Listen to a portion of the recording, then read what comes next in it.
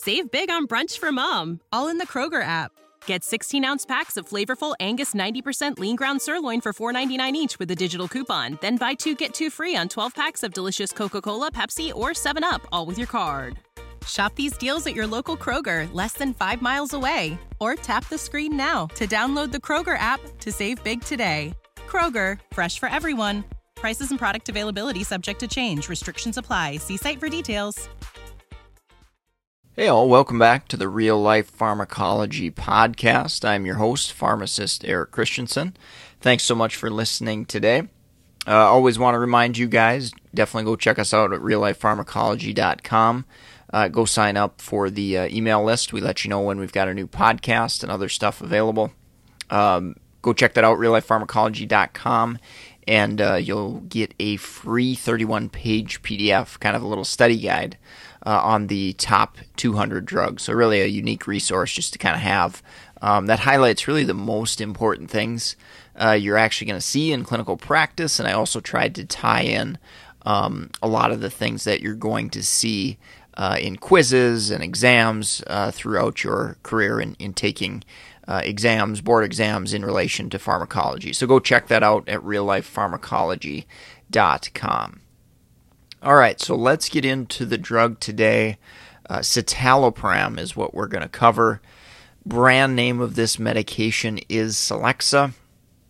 And if you remember, I did more of a generalized overview of SSRIs, but there's really some unique clinical quirks with citalopram that I wanted to kind of nail down and make sure everyone was aware of there. So mechanistically, being an SSRI, selective serotonin reuptake inhibitor, essentially this allows more action and activity and allows serotonin to remain in the synapse and cause more action. And that serotonin is well known to be associated with feelings of happiness and things of that nature. So with that, we anticipate that providing more serotonin will help.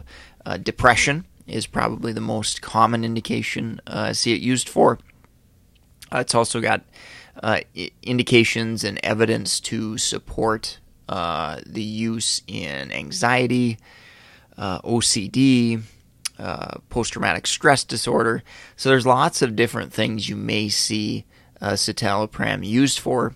Overwhelmingly, I'd say I see it used for depression and anxiety when I do see it in clinical practice.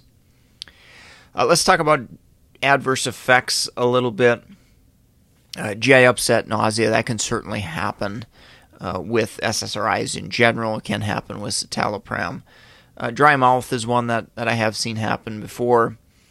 Citalopram, so some of the SSRIs are much more sedating or much more activating. I think of citalopram as kind of being a little bit more in the middle of the road, where you may see patients that have a sedating type response, and you may see patients that get an activating type response. So I can't really give you any specific trend there. We just have to monitor patients, make sure they're tolerating it okay. If I had a patient that really struggled with insomnia, let's say, and they were staying up at night, I would definitely look and make sure that medication is being dosed in the day.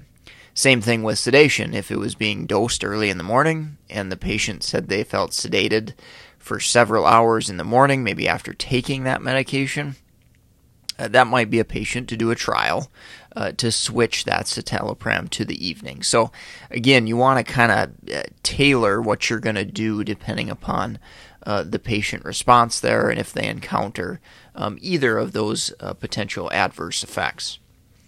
Behavioral changes can happen with any of the SSRIs and citalopram included there.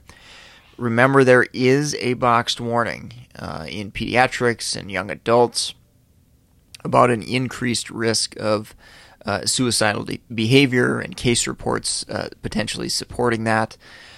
So that's a good education point, but also a good thing to pay attention to, especially early on as we're figuring out if the patient is going to tolerate this medication or not. SIADH, syndrome of inappropriate antidiuretic hormone, that can lead to significant hyponatremia. And in general, citalopram on its own, at least in my experience, I don't know if I've seen too many situations where it's done it on its own, but oftentimes it's patients that maybe have a pre-existing hyponatremia, have other risk factors, maybe they're on other medications like carbamazepine, for example. So usually the significantly low hyponatremias that I've seen have been more associated with patients with numerous risk factors and reasons for hyponatremia, but it is something to look out for. Another one, sexual dysfunction, that's more of a class adverse effect with the SSRIs. I think I talked about that before. We can look to other agents if this is a significant problem. Again, not other SSRIs. We're probably going to look at bupropion or maybe a mirtazapine that may have less risk for that sexual dysfunction adverse effect. All right, so with citalopram, dosing is important. So usual dosage range I've seen is in that 10 to 40 milligram range with a couple of caveats. So the first thing I think of, and this is speaking to my population that I work with mostly, in geriatrics, in patients over the age of 60, according to the manufacturer package insert, the max recommended dose of citalopram is 20 milligrams. So, as you could imagine, that gets difficult to try to figure out what to do sometimes if you've got a patient that has done well on a dose and now all of a sudden they're 60, 65, 70. What do we do? Do we leave them on that 40 milligrams, which maybe technically isn't recommended?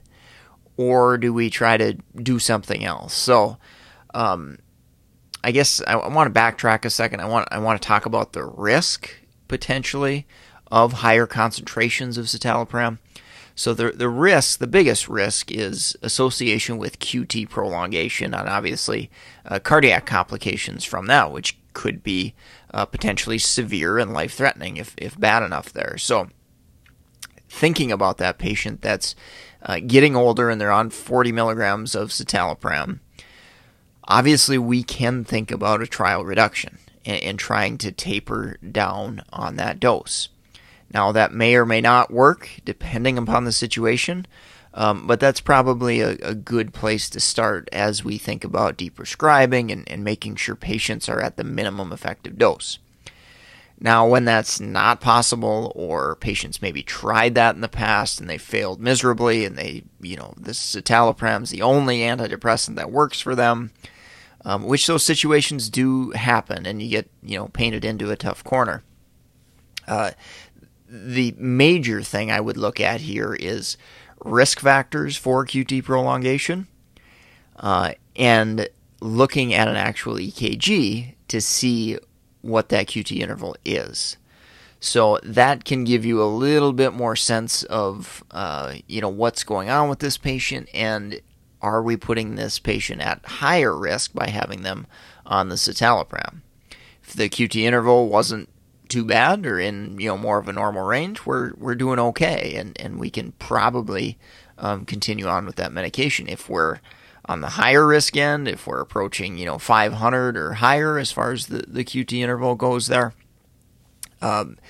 that's definitely a riskier situation. So we've got to think about patients clinically, but again, trial dose reduction we can consider, and EKG and monitoring for QT prolongation risk are probably the two most important strategies that I use in trying to assess what we should do about a patient kind of on a long-term higher dose of citalopram. All right, so that's going to wrap up the first section here. We're going to finish up with drug interactions after a quick break from our sponsor.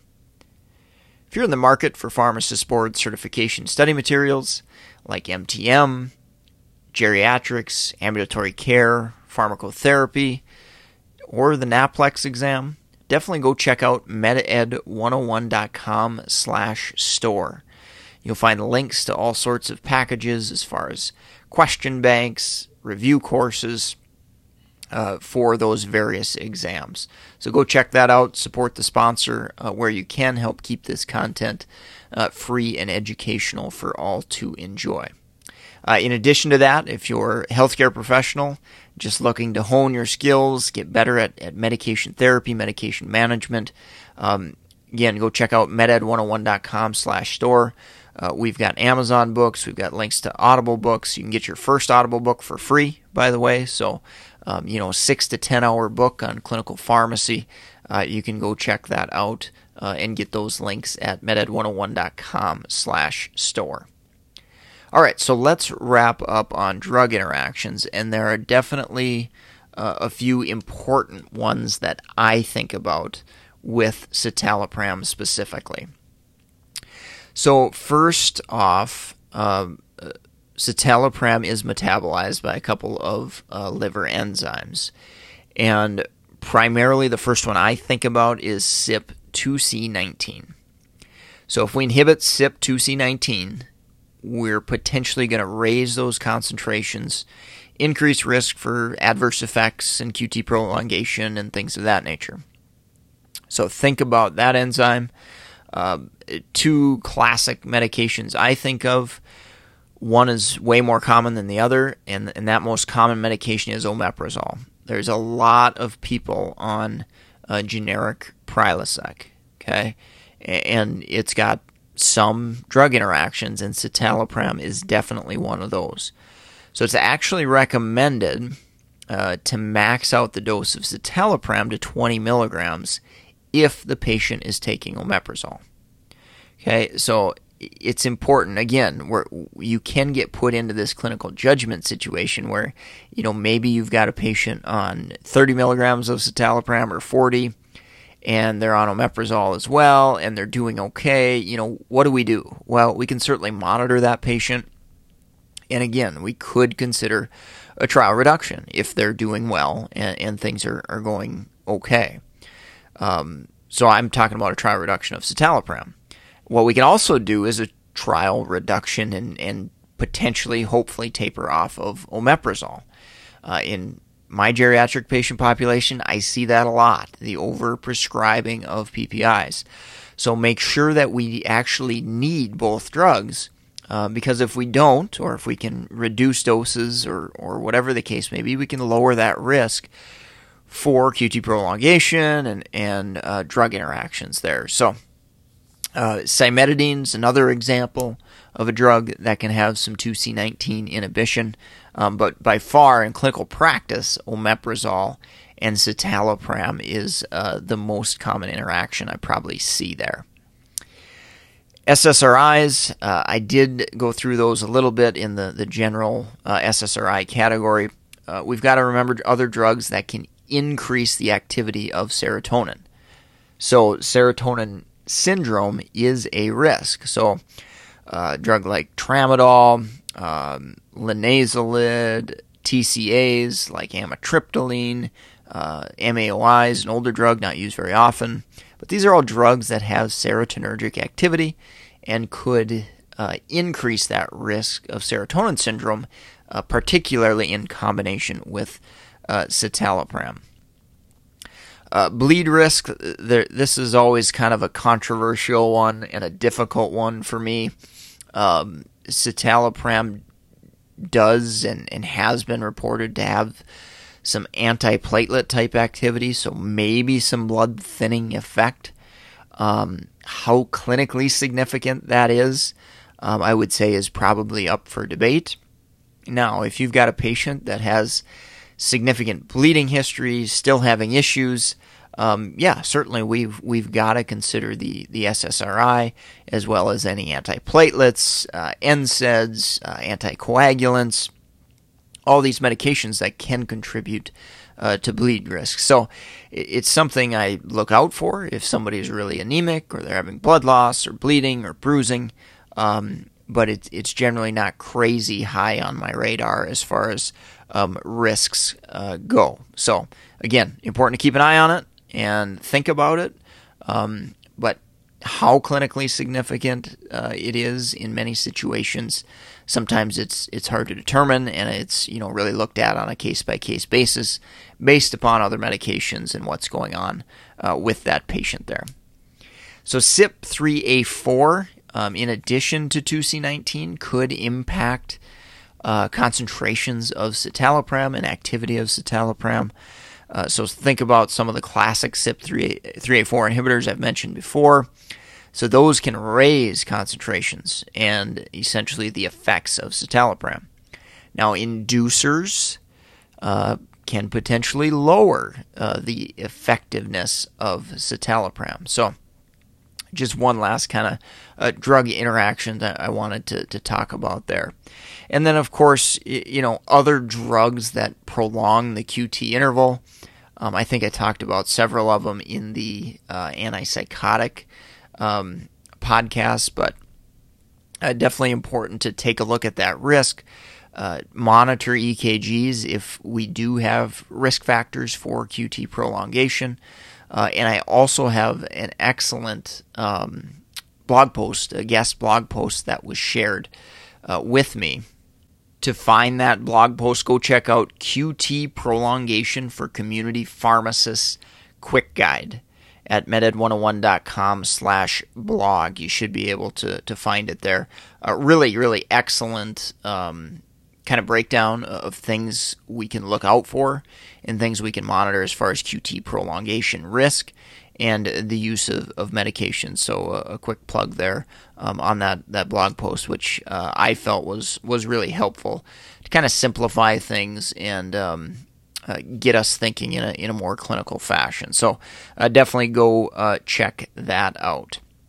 So I think that's going to wrap it up for today. If you enjoyed the podcast, do me a huge favor and leave a rating and review on iTunes, or share this podcast with colleagues, friends, students, any healthcare professionals that you feel might benefit from learning a little bit more about medications. So I'm going to sign off for today. You can track me down at LinkedIn, Eric Christensen, PharmD, BCPS, BCGP, and shoot me a message there. Feel free to do that.